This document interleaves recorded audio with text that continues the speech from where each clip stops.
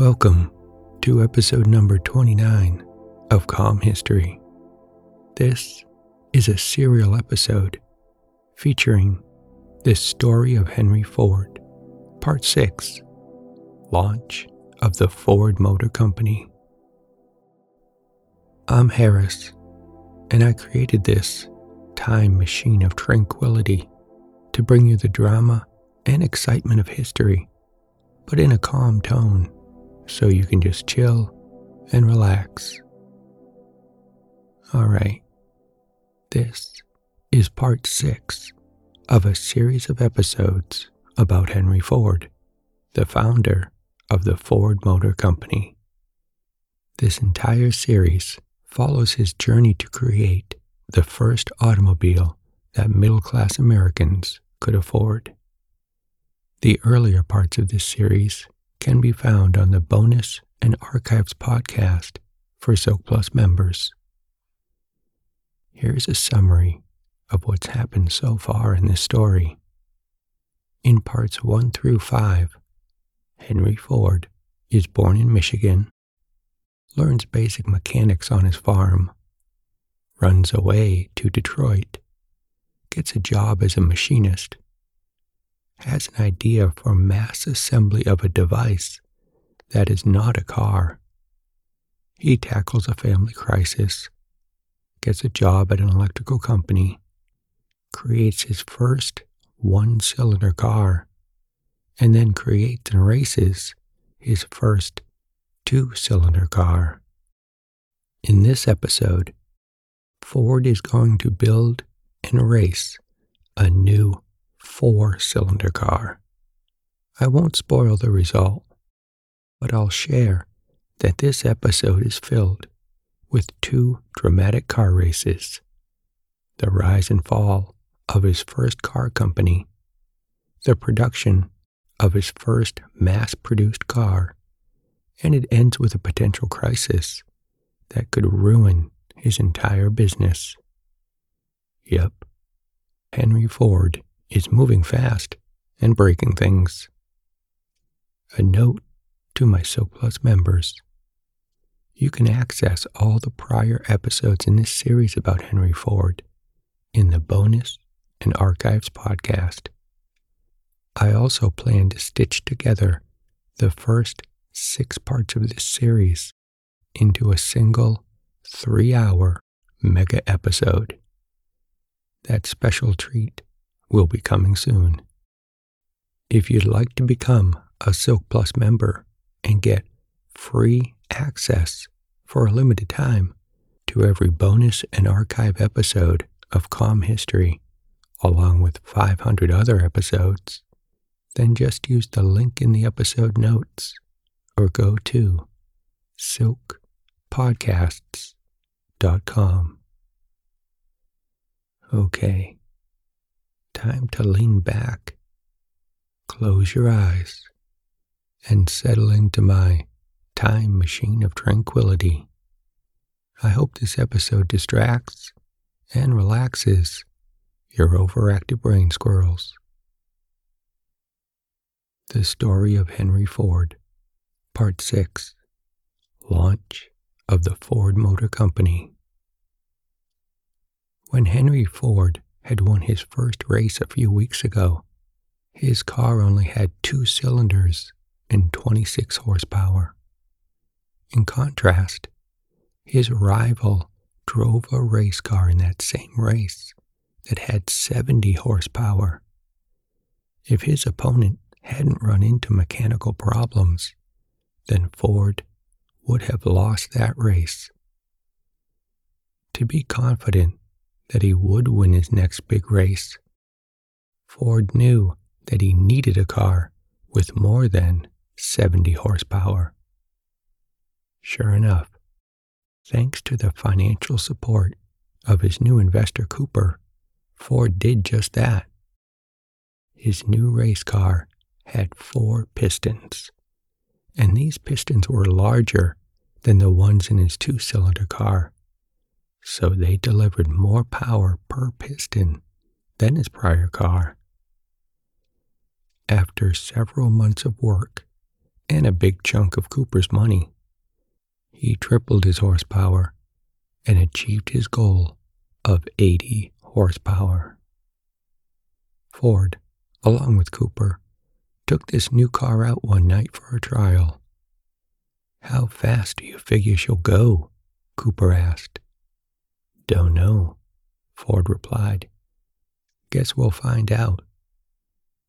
Ford climbed into his single-seat race car, while Cooper watched closely.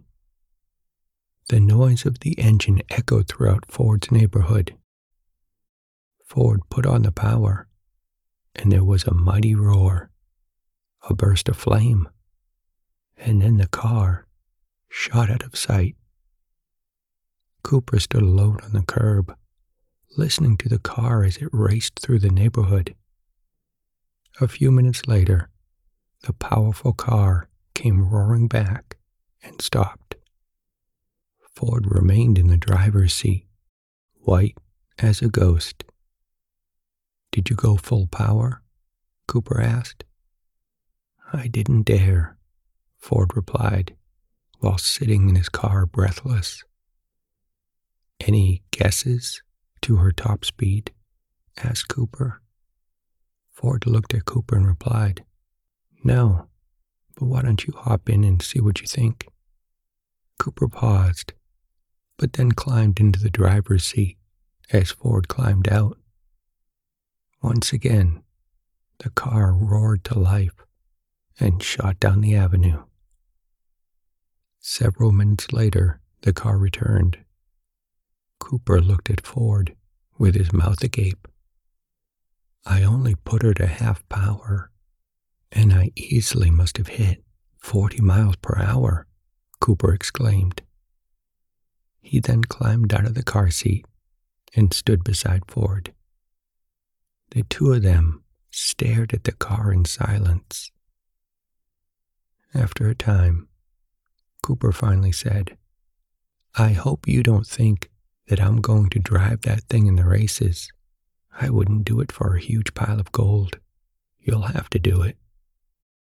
Ford shook his head and said, "No way.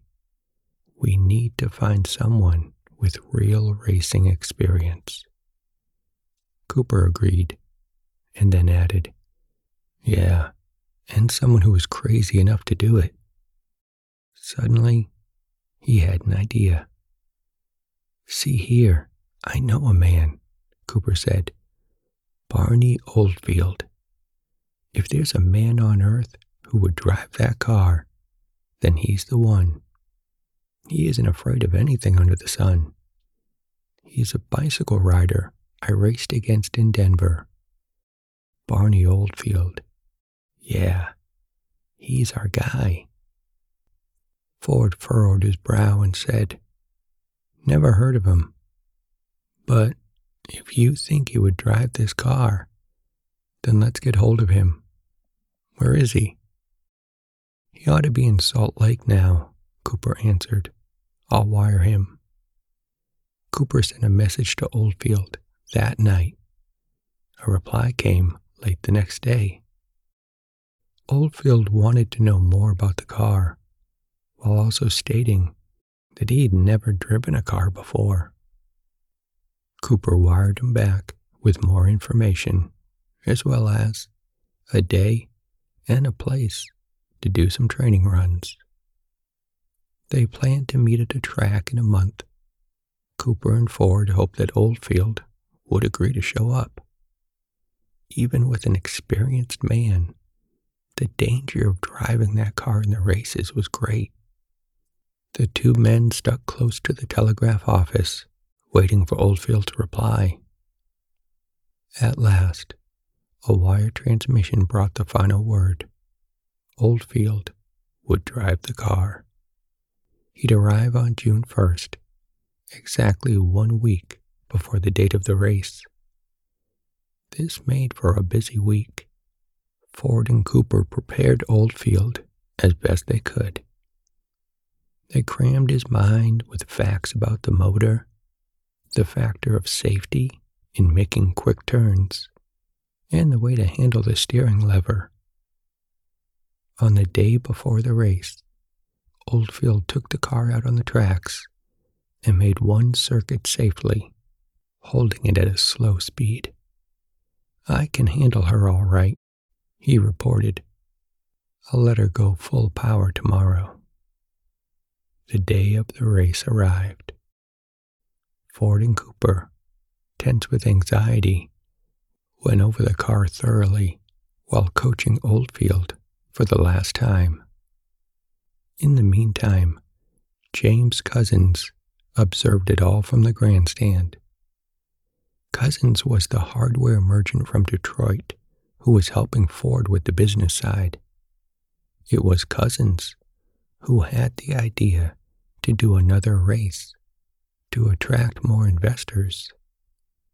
And now, Couzens was in the grandstand, joined by a bunch of businessmen who might just be potential investors. That is, if they liked what they saw at the race today. An announcement was made over the track speaker for the start of the first big race. About 6 cars lined up, including Oldfield in the seat of Ford's new 80-horsepower car. He gripped the 2-handled steering tiller and proclaimed, "Well, this beast of a car may kill me, but they'll remember my amazing speed as I go over the bank." This was the type of bravado and risk-taking that Cooper knew him for. Ford cranked the engine for Oldfield, and the race was on. With his hair flapping behind him, Oldfield shot off the starting line like a bullet. He didn't dare look around. He just stared straight ahead, gripped the steering tiller tightly, and gave that car all the power it had. At the end of the first half mile, he was far in the lead and gaining even more speed. The crowd was astounded and hysterical with excitement. They watched him streak past the grandstand while the next car was a quarter of a mile behind him. On the second lap, his grip never relaxed and his speed never slowed. He spun around the course again, driving as if the field was at his heels, which they weren't. At last, he roared in at the finish, a half a mile ahead of the next car. Quite impressive in any race, especially one that was only 3 miles in total length. News of this accomplishment went around the world. In one day, Ford was hailed as a mechanical genius. Couzens knew that this was exactly what he wanted the other businessmen to see at the track that day. He brought the potential investors from the grandstand and down to the track. Before Oldfield had even gotten out of the car, the businessmen had decided to meet Ford the next day and form a company. The race had convinced them. And sure enough, during the following week, a company was formed. Ford was made vice president, general manager, superintendent, master mechanic, and designer. He held a small block of stock and was paid a salary of $150 a month. This was the same amount he was paid while working for the Edison Company, but Ford was satisfied. The salary was plenty for his needs. He waved that subject aside as of little importance. At last, he thought, he could put his big plans into practice. His prior idea for a highly efficient 50-cent watch factory was at last to be carried out, but on a much grander scale with cars. He planned to produce, in the most efficient way possible, enormous numbers of cheap, standardized cars. He began working on it with all the enthusiasm that he had felt when he began building his first car.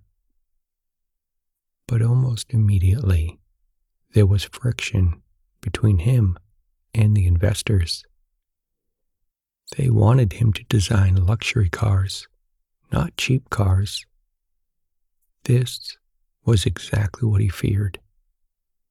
They demanded that his saving and reduced costs of production should be added to their profits, not deducted from the price of the car. These men were confident and demanding.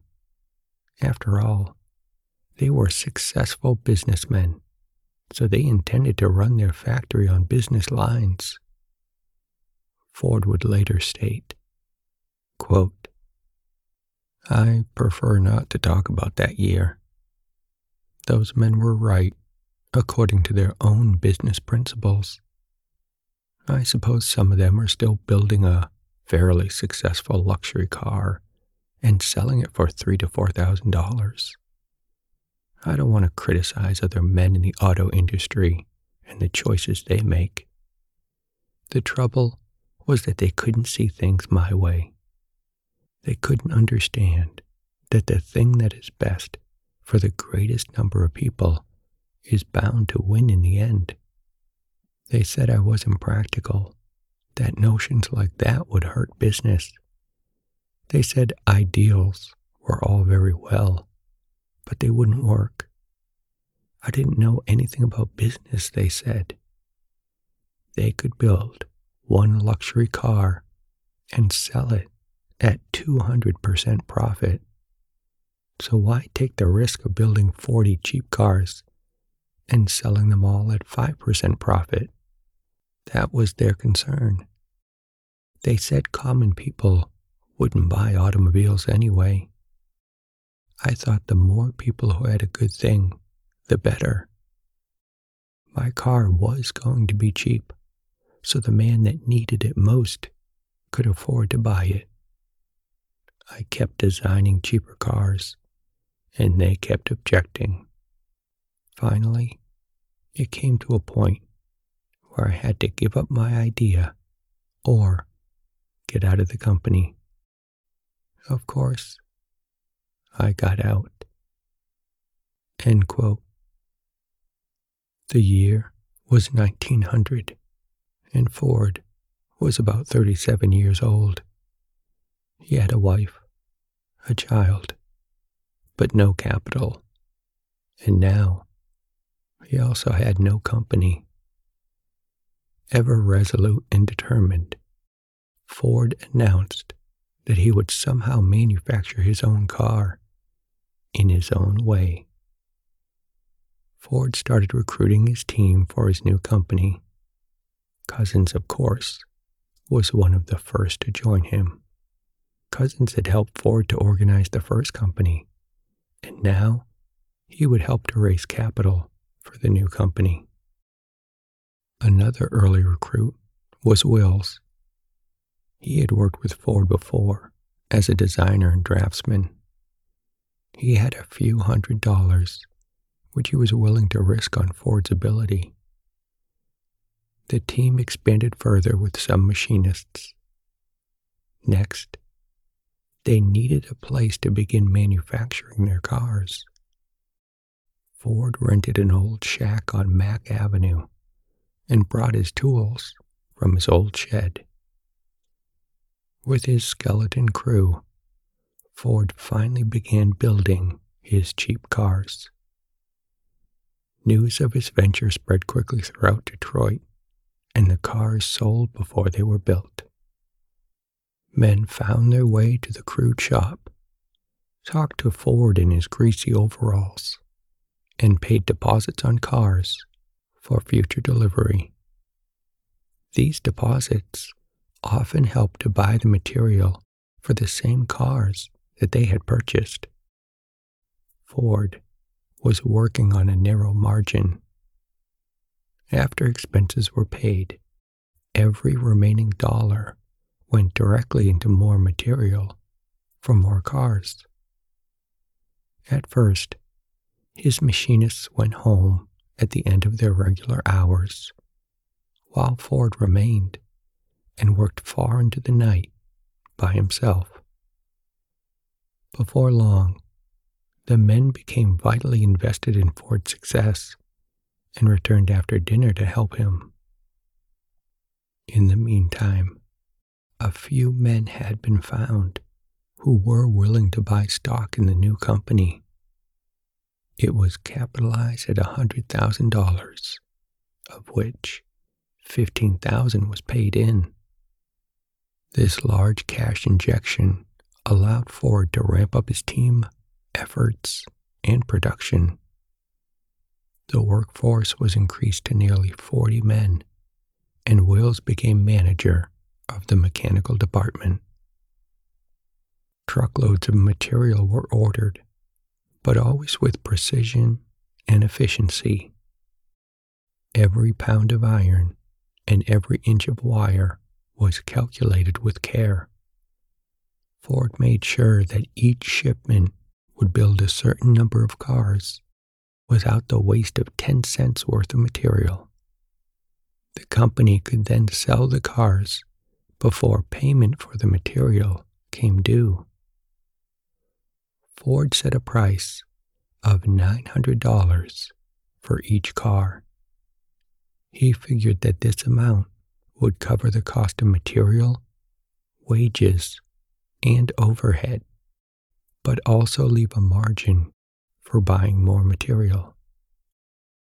1,000 points of stress now filled his days and nights. Sure, Ford had investors, but that initial money would run out quickly. A lot of the initial investment went to creating the bare bones of his production plant. And the rest? Well, the rest would be eaten up by wages within 10 weeks. Yes, money was coming in through car sales, but within hours, that money would be spent on materials to build the next set of cars. And then, Ford was often unable to pay his workers until he sold the next shipment of cars. Luckily, though, the cars sold well. The orders started locally, from the citizens of Detroit, Michigan. Then orders came in from Cleveland, Ohio, Chicago, Illinois, and other surrounding cities and states.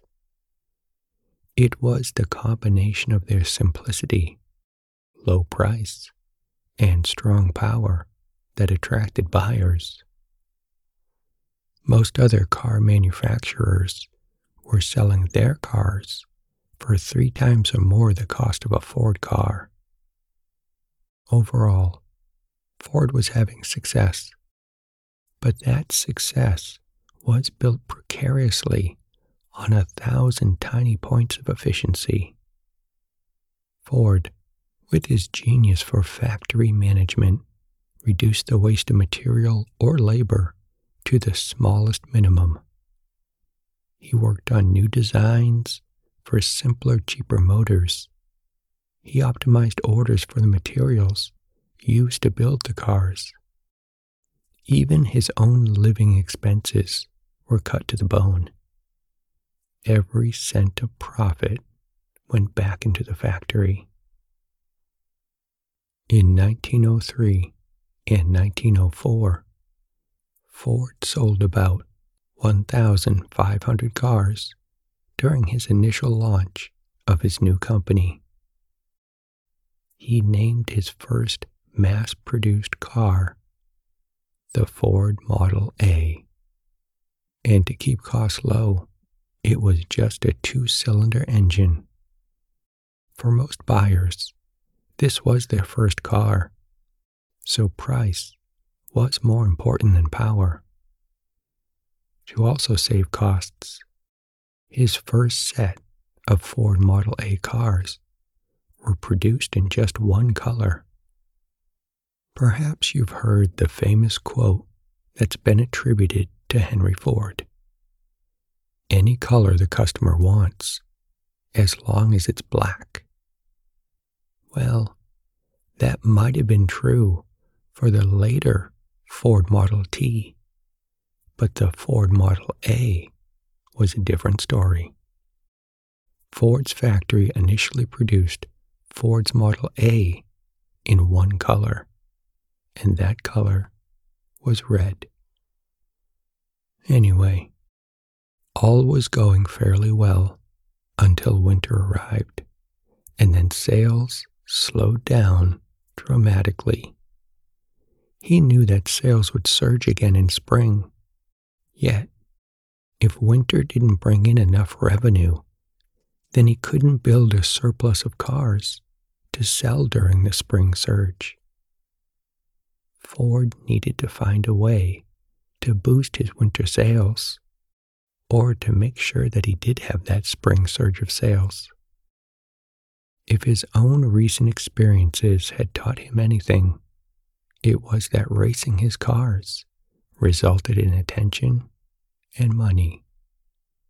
Maybe he would race a newer version of his car, one that had more power. Although his current cars for sale were only 2-cylinder, he had already designed a more powerful 4-cylinder car that he planned to put on the market the following year. If he raced his new 4-cylinder car that he was preparing for mass production, perhaps that could bring in a surge of early sales. His plan wasn't to race against other drivers, though, but rather to race against the current speed record. In November, Ford announced that he would try for the world speed record in a 4-cylinder car of his own construction. Of course, Ford had already constructed a 4-cylinder car for racing. It was the one that Oldfield drove and beat all the other cars by half a mile. Ford planned to rebuild this car with his new design plans. He would not only rebuild the motor, but also the body to be even more suitable for racing. In January of 1904, his new 4-cylinder race car was ready. His attempt at a new speed record would occur on Lake St. Clair in Michigan.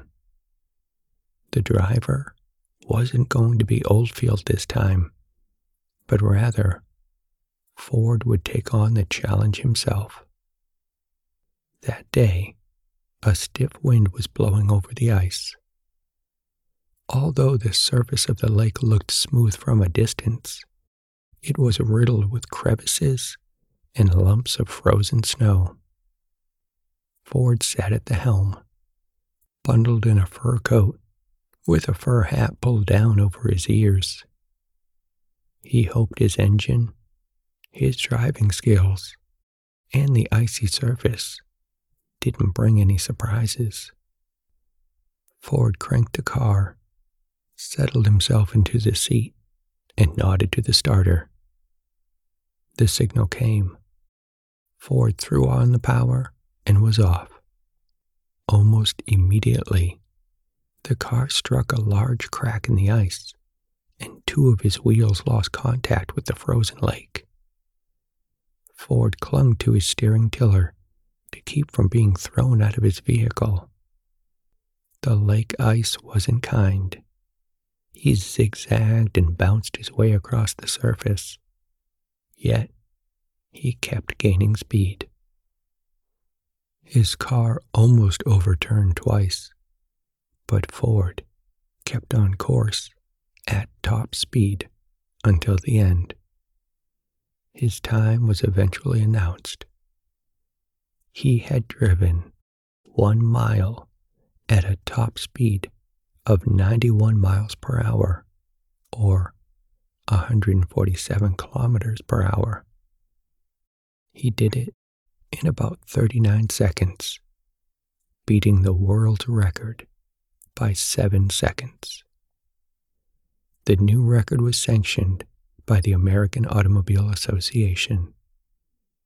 The press announced his achievement throughout the lands and referred to his car as the Red Devil. Ford smiled, perhaps partially because he was happy that he survived, but also because he knew that his car sales would see a good surge in the near future. Unfortunately, though, not everyone was smiling. The following day at the factory, Wills met Ford with an anxious face. It was payday, and there wasn't any money. Wills explained the situation to Ford like this.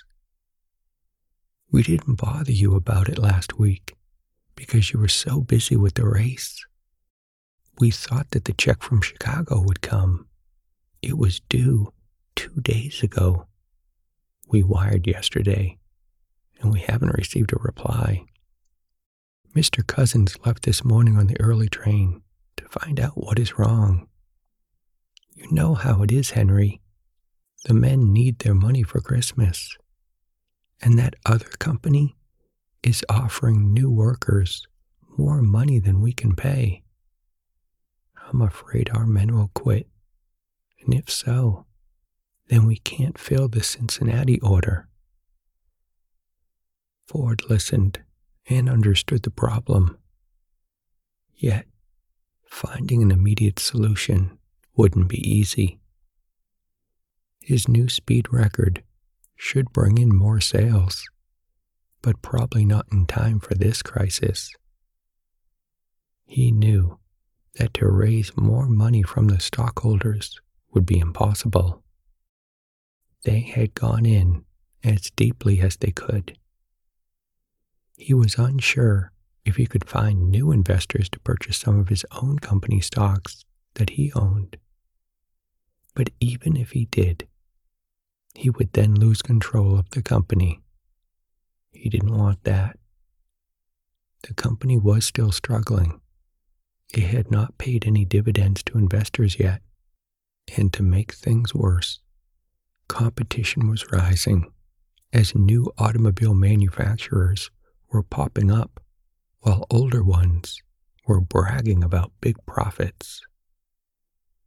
The Ford company had no marketable assets, nothing but the rented building, the equipment, and a few unfilled orders. Ford told Wills that he would address this crisis with the workers directly. At the end of the day, the men went to the pay office to see if they would be going home that day with money in their pockets. When they arrived, they found Ford standing in the doorway. He said he had something to tell them. Once they had all gathered in a group, Ford stood on a chair so that all of them could hear what he had to say. About 100 men stood in front of him. Ford explained the situation and basically begged the men to stick with him. The men didn't shout in anger, but neither did they cheer in joy. Ford went home that night, unsure if he would have a workforce the next day. This is where I'll pause the story. I hope you enjoyed today's episode of Calm History. In the meantime, stay tuned for part 7 of the story of Henry Ford in an upcoming episode of Calm History. If you'd like to become a Silk Plus member and get free access for a limited time to every archive and bonus episode of Calm History, including all the earlier episodes about Henry Ford, along with 500 other episodes, then just use the link in the episode notes or go to silkpodcasts.com. Thank you for listening to my podcast. Calm History is part of the Airwave Media Podcast Network. Visit airwavemedia.com to enjoy more podcasts like The Constant, Underworld, and Subtext.